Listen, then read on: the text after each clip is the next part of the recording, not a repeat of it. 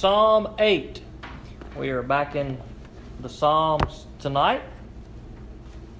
Psalm 8, just a short little psalm. We'll read through and kind of talk about some things that we see in here. Psalm 8. The superscription for this psalm says, "For the choir director on the Gittith, a Davidic psalm." Again, as most of these superscriptions and the words that we see, it's really kind of unknown exactly what that word Gittith or Gittith or ever how that is pronounced, exactly what that means. One of the suggestions is that it probably has something to do with music, perhaps a place or a style or a form of music, but we just really don't know what that word exactly means. So we will read through and we'll pray before we get started, though.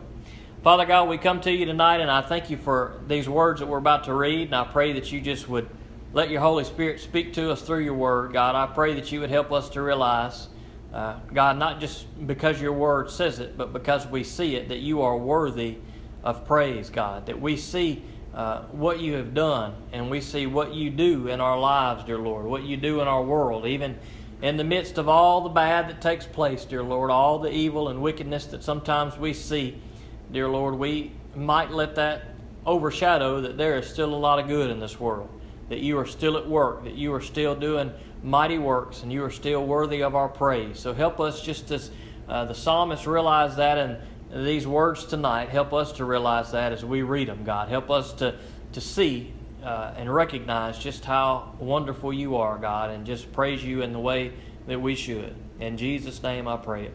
Amen. Verse 1.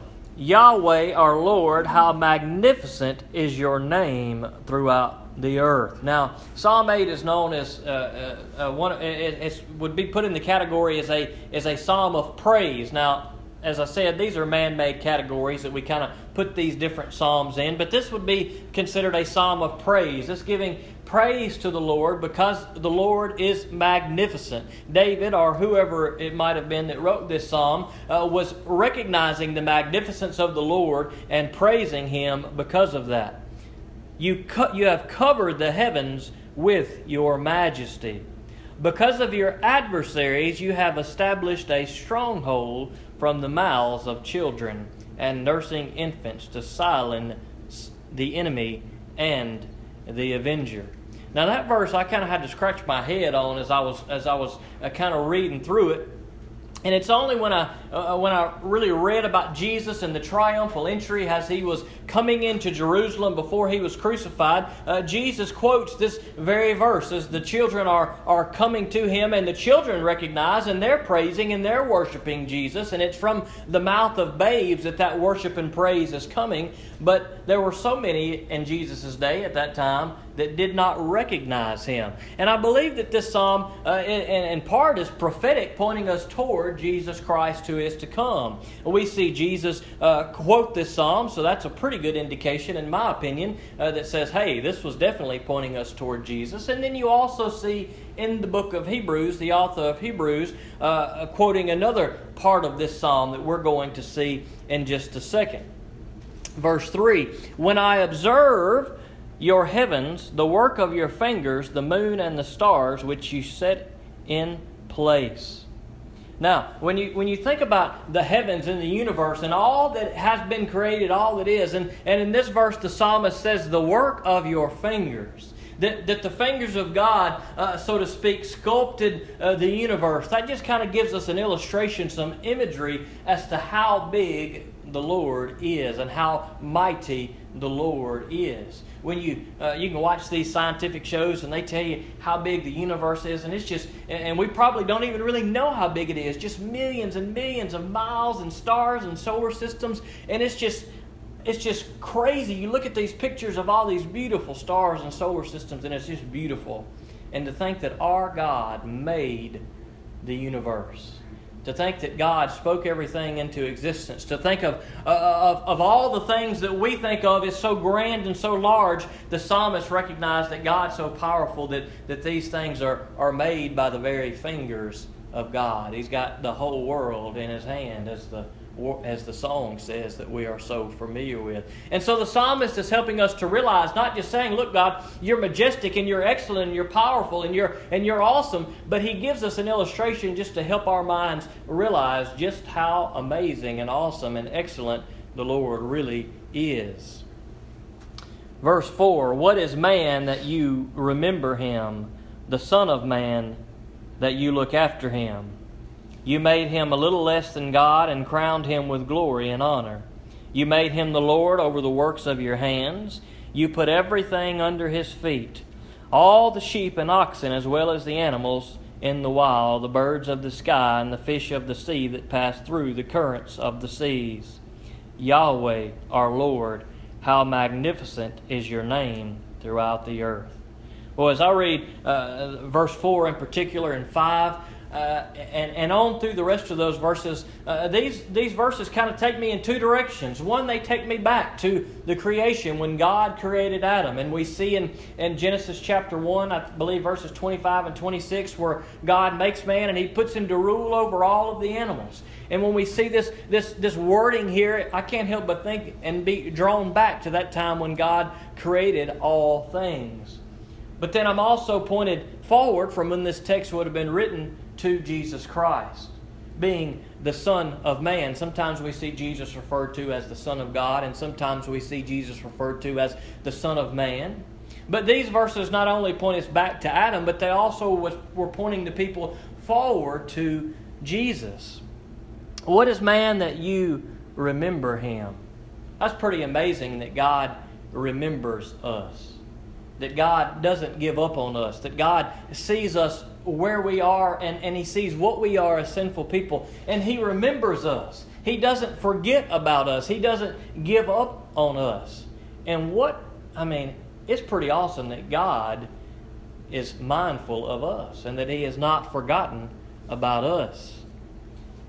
He says that you remember Him, the Son of Man, that you look after Him. You made him a little less than God and crowned him with glory and honor. Now, some translations there would say you made him a little less than angels. Now, I don't know which one would be the correct translation. The word in Hebrew there would be Elohim, which typically is translated as God. But it possibly could be angels, depending on... Well, we won't even get into that discussion.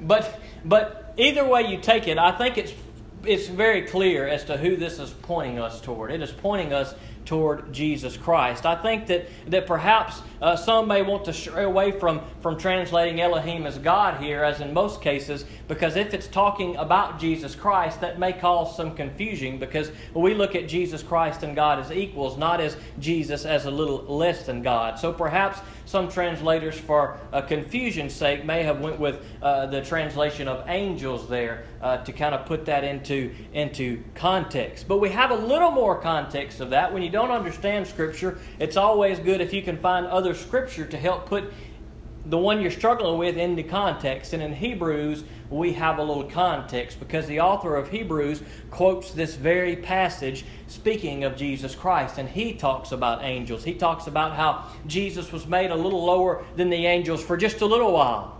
He came from being in a perfect form in heaven to being brought down to this earth where it was kind of rough for a little while. He was made a little lower than the angels so that when He died and gave His life for us, He could be resurrected back up into His perfect status as the Son of God. And so these verses clearly are pointing us toward Jesus Christ. And the New Testament tells us that because the New Testament brings us back to these verses, even Jesus Christ Himself reminding us of these things. And again, we are reminded of not only Jesus in these verses, but also Adam. The idea of being over all of the animals and those being under the rule of man. And the psalm closes much in the same way in which it opened. Yahweh our Lord, how magnificent is your name throughout the earth. There's that word again, magnificent. Sometimes I think we realize, we know that God is magnificent, but sometimes maybe we don't we don't praise God in the way that we should. Perhaps we should be a little more like the psalmist and set aside times where we just sit down and we just praise God for who He is, for what He has done, for what He has created, for His power.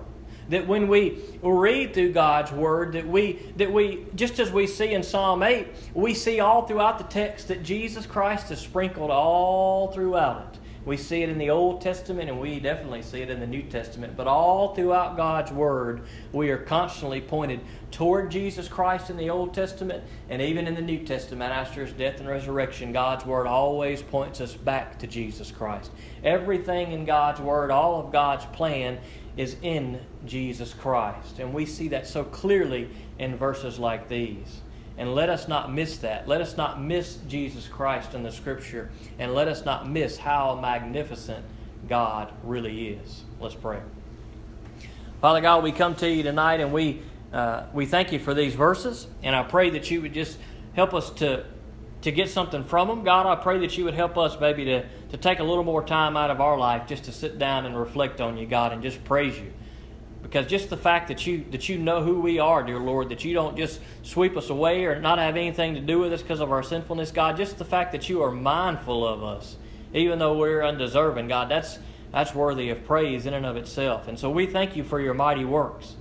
God, maybe sometimes we don't realize the mighty works that You do, whether it be in healing people or situations You deliver us from or things You bring us through, dear Lord God. Help us not to miss what You do. God, help us not to give credit to the works that You do as to just being coincidence or just being something that happened or something that we've done on our own. God, help us to see that when You do things, God, that it's You, and help us to give You the glory, because, God, on our own, we're not capable of doing anything. And, God, You guide our lives, You direct us, and, dear Lord, I believe that when things happen, God, it's because You make them happen. So help us not to miss the mighty works that You do in our life, God, and help us to give You the praise that You are worthy of. In Jesus' name I ask it. Amen.